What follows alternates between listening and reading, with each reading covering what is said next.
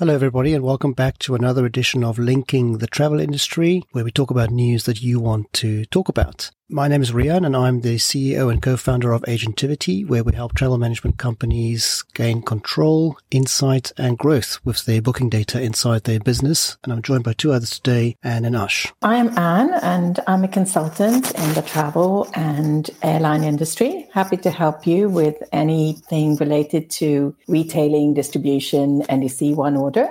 And I'm also an instructor with both IATA and Aeroclass. Hi, everyone. My name is Ash, and I'm the host of a weekly business travel podcast called What's Up in Business Travel, where we give you only the important updates in all under 15 minutes. Additionally, I'm the Vice President of Sales at Traxo, and this is Linking the Travel Industry.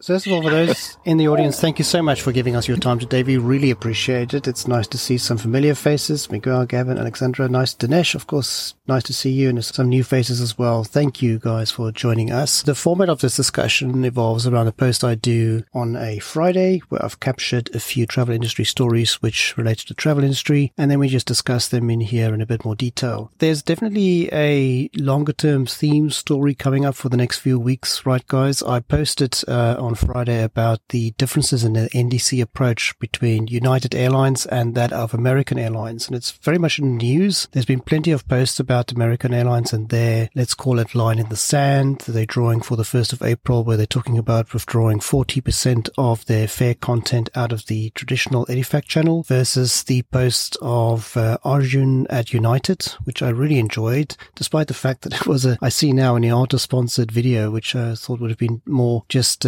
blanket marketing, but it was actually a very, very good video by United where they talked about their approach to NDC and the stuff they are focusing on, which is very much the needs of the distribution channels and the needs of their partners, etc., and how they can do things better with NDC. So, Ash, you suggested we keep talking about this because this will definitely be a developing story. Do you want to give us your 2 cents view on how that's different between United and American and what you think of it? I'm going to do better than 2 cents. I might give you 3 cents today. So look, I think that the next few weeks, like you just mentioned, Rian, it's going to be really, really difficult. And I think that there's going to be a lot of confusion, a lot of mixed messages in the marketplace. And there's going to be people that are going to scratch their head. So we need to kind of keep things in perspective. But at the end of the day, I think that what we need to remember is that we are dealing with a travel industry that's still in its infancy as it comes to NDC, still needs to be able to have a lot of things explained clearly. And there are a lot of people who are still hearing the name NDC for the first time. So we can't assume that some of us on this call who are well versed on this topic are going to be able to speak the language of somebody who's hearing it for the first time. And we just need to kind of simplify things quite a bit. What I don't see is the simplification part. And that's the part that's concerning to me. If you look at American Airlines document that just released this past week, I, as an industry veteran who's been in the travel business for years, even I was confused when I looked at this document. I don't understand why it has to be this complicated. Clearly, somebody's not doing their job very well because we've had plenty of time. So if you're going to put out a deadline like American Airlines did, you're going to put out a message like American Airlines did, you're going to make the market react like American Airlines did, then at the very least, you could have produced a document that makes sense for a person that is looking at this and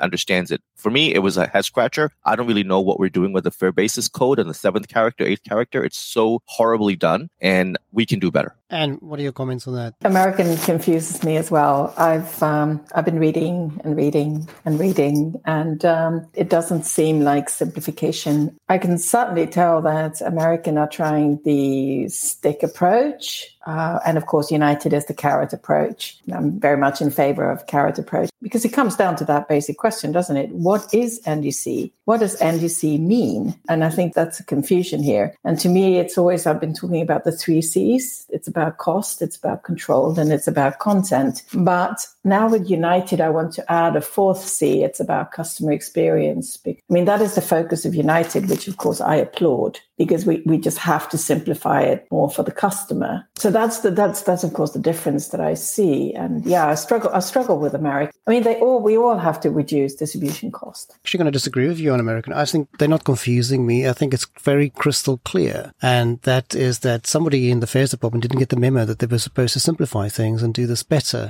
with NDC. that memo didn't come through. So they're just doing it the old school way. I mean, that fare basis approach of theirs. And for those in the audience who didn't catch up on the story, American Airlines is going to be differentiating in the fares by a seventh and other characters in the fare basis, which is something out of the 1985 NPM manual, right? You couldn't make that up, even if you tried. If I had to come up with the worst case scenario for getting new content out, I wouldn't even think of it, worse that old school background fares experience that said this is the way to do it. And they never got that memo on, it needs to be better. It needs to be simpler. It needs to be better for the distribution chain, for the customer, all that stuff. So I thought at first, and that was a joke, that thing when it came out.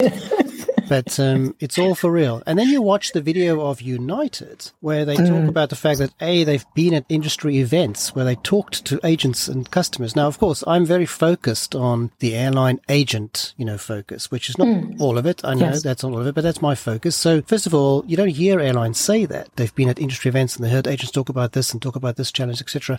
And then they come up with practical examples of things like waiver codes and reissues and all that stuff. And they address those challenges with the NDC offering. I was really super impressed when I heard that they are enabling agents to service. They were talking about that big pain point that we've all experienced, that you've got to call the airline or I've got to call the agent. And then they keep saying this, both of them, and you sort of end up waiting for 3 hours until you can get something sorted because you really, honestly, towards the end of it, you don't know whom you're going to call. United really brought that up as this is a big pain point. And I think it's a very unnecessary pain point. We can do better in the industry. It is our customer and the customer is its own customer. They should be able to get help regardless. And so, I love the United video. I love, me, I've been asking for that for such a long time. I've been saying, show us some use cases, show us some, tell us what you're doing, explain it and how you're doing it, right? Without the fluff. The other thing that really delights me is that not once in that presentation are they talking about costs and pain points and withdrawing fares and stick stuff, right? They're talking about the positives, the carrots. And we both love that.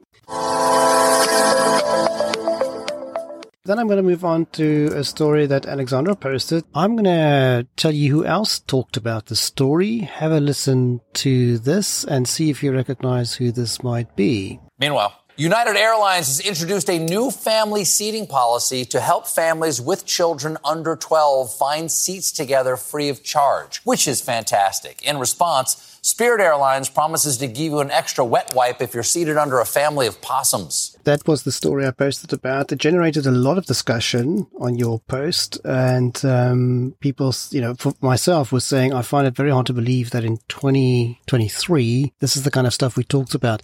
But, it should be the norm. But then somebody did point out to me that, I was going to say olden days, but in the days before all this ancillary, charges on planes, etc., the seating was very simple. You could probably achieve it, much easier. And as a result of all the complex, pay for this, pay for that, it became a bit of a challenge. And so United solved it with this solution now. And what are your thoughts on that story? Of course, children should be seated together with their parents. And I hear more and more that you have airlines who have done that in the past, and now they're actually splitting up families, of course, trying to make you pay for it. Hopefully, is this intentional or not? But I do realize the logistics, but then yet again, with the technology capacities or the possibilities that are out there, we should be able to manage this better. So I'm with you on that. Remember the older days, and when you called a travel agent and the travel agent would say, hey, row 35 has all 5 seats open. We can grab that for the entire family. This is one of those situations that occur. And I think it's only occurring for a very, very small number of people. Because if you're traveling with a family of 5, let's say, you're going to select seats, right? I mean, that's part of the process of being on the plane. But some of these airlines don't let you select seats until after you've made the purchase. So you can't even see the seat map, right? So if you look at the airline booking experience, very few airlines actually allow you to view the seat prior to selecting the flight. Yep. And I think that that's where you have these issues occurring. And then, of course, if you don't want to pay for the flights or you don't have any status and all that kind of stuff, then you let the airline make the selection for you. And I think that what the airline was doing was if it took a reservation of 4 people, it was just helter-skelter, just trying to sort through the booking process and, do those generic cell formats in a GDS, right, to get those seats for everybody. So you had families sitting everywhere else. What we're hearing from United is that they're going to make some conscious effort. And they did say that you can switch your flights without any additional cost if you don't don't like the seats that you're in as a family. So that was a nice little perk for family. Yeah, that was a very nice touch. I've seen this done with airlines, of course, who say, they identify that there are children. They immediately, message in that process saying that the seating is for free. And this is, of course, what you should be doing. The technology is there to do this. Absolutely. I agree. It relates to an experience I just had, and I also posted about this with EasyJet, where they would force me to buy all the extra bundles that comes with the specific seat that I wanted. And I couldn't pay just for the seats. And I saw, again, there were loads of comments in there, but I don't know if you saw, Anne, Dominic Tucker from EasyJet also commented to say, actually, that is something they are looking at. This feedback is relevant. And it's unusual, isn't it, that they comment, which is fantastic, that they're actually, because, that's really free feedback for airlines to get, posts, for example, on LinkedIn. I think it's absolutely brilliant. And like I pointed out on your post, is that you do feel cheated. You do. And that experience is not good. It's going to take, 12 positive experiences for you to weigh up that factor. It's not good. But Anne, can I ask you a question? Why do airlines not let travelers view their seat maps prior to purchasing and selecting a flight? Like, why is something so basic like that still such a difficult thing to get in this industry? So on United.com, on AA.com, I can do those things. On BritishAirways.com, I cannot. I'm not picking on British. I'm just using them as an example here. There are lots of airlines, even here in North America, where you only get to see the seat map after you have paid for the flight. If you use an agent in a GDS, you can also do it. You can see the seat map before you end the transaction. Yes, that's why we should forget this online stuff and just go back to the agent world. But of course, you can see the seat map before you've selected. Yeah, the flight. They just don't have it in the experience flow, right? So whoever's deciding on when you can do what on the UI or the UX or the UV or whatever they want to call it, it's a disaster, and it's such a basic thing. I think it's very much related, Ash, to that so many airlines have exactly the same experience flow because, they have the same provider. And so it's very much linked to that. That's the answer. The culprit is the same everywhere. Okay. I can see yes. I can see another thing to add to our matrix of checkpoints because, again, in this case, shout out to, and again, this happened in my example, Ash, and the reason why I asked that is this is exactly what happened to me. I switched over to Pegasus Airlines, and as part of my transaction flow, before I paid, I could pick my seat. So, before I got to the end of the transaction, it wasn't before I could see the availability, but it was just after that, and then it showed me the seating. Staying with United, the next story is they invested quite a bit of money. I'm just looking up the story, but I think it was about $100 million, behind funding into more research on sustainable aviation fuel. Again, I think we're all in agreement here. We think this is the airline's problem to solve, and they are doing that. They are investing in that research. So I've got nothing further else, to say there, but, congrats to United for doing that. Ash, do you agree? I do. And I think that as we move forward, as I mentioned in the early part of this year, there's so much work that all these airlines have done with SAF. I'm really, really impressed, actually. And I have to give them kudos because, and in this case, you have United, JP Morgan, GE Aerospace, Honeywell, Air Canada, all starting out with this $100 million. And I think that this is a good move, and kudos.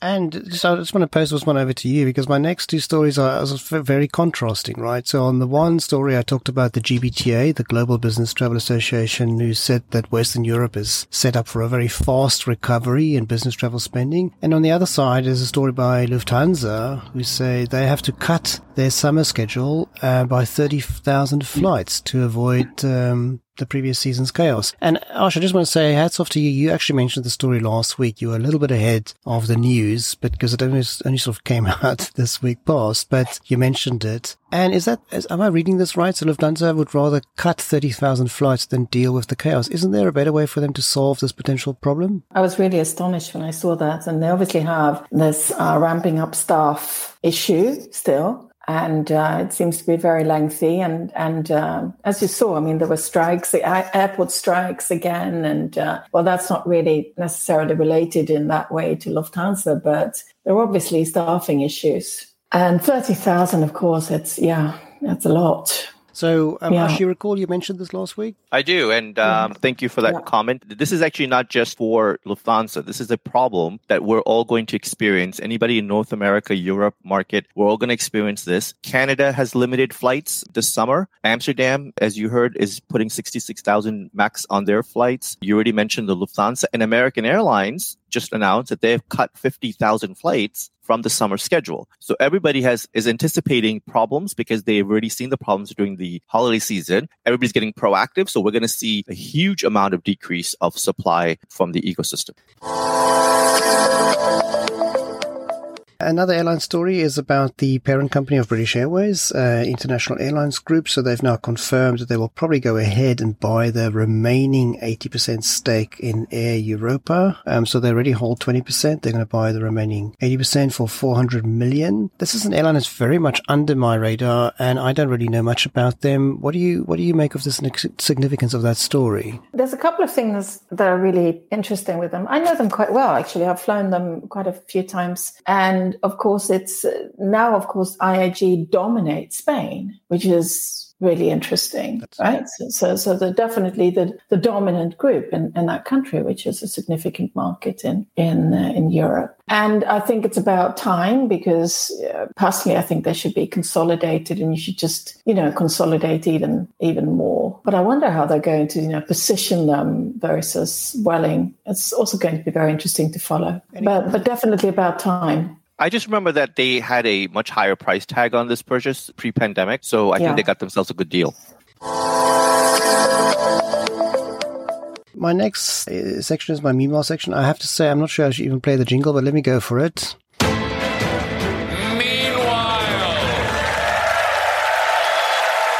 Kind of touched on this already because this, again, relates to, the reduction in ability for people to, for planes to fly. But this is JetBlue. They really would like to fly to Amsterdam, but they are struggling to find slots there because the Dutch government has got this policy of reducing flights, out of Schiphol. And so that is just such a shame. I mean, it would have been such a good match, JetBlue with the blue in it and flying to Amsterdam. It's got the blue colors in it. It would be a great match. I know, Anne, you want to see them in your parts of the world. I mean, Amsterdam makes a lot of sense, right? Oh, I wish they could come into Copenhagen. Please, please, please. I would love that. I love their product. I love that airline. Yeah, I don't actually, I haven't, perfectly honest, I don't know enough about, the Amsterdam and the cutbacks, and it seems like they're doing everything to reduce capacity, right? Yeah, I think that they should stop trying to fight this whole situation with Amsterdam because Amsterdam is probably not going to change their mind. I think they should put their efforts going into maybe Italy or something and taking over some of those routes where people actually, are trying to get to. That's right. I had some Dutch friends who recently traveled out of Eindhoven, and they bought tickets. They thought they were flying all the way, and they got bussed from Eindhoven to Schiphol and then onto a plane. They were a bit shocked, but that's the reality. That's pretty funny. It is funny. It's part of the intermodal experience. There we go. Yes, there we go.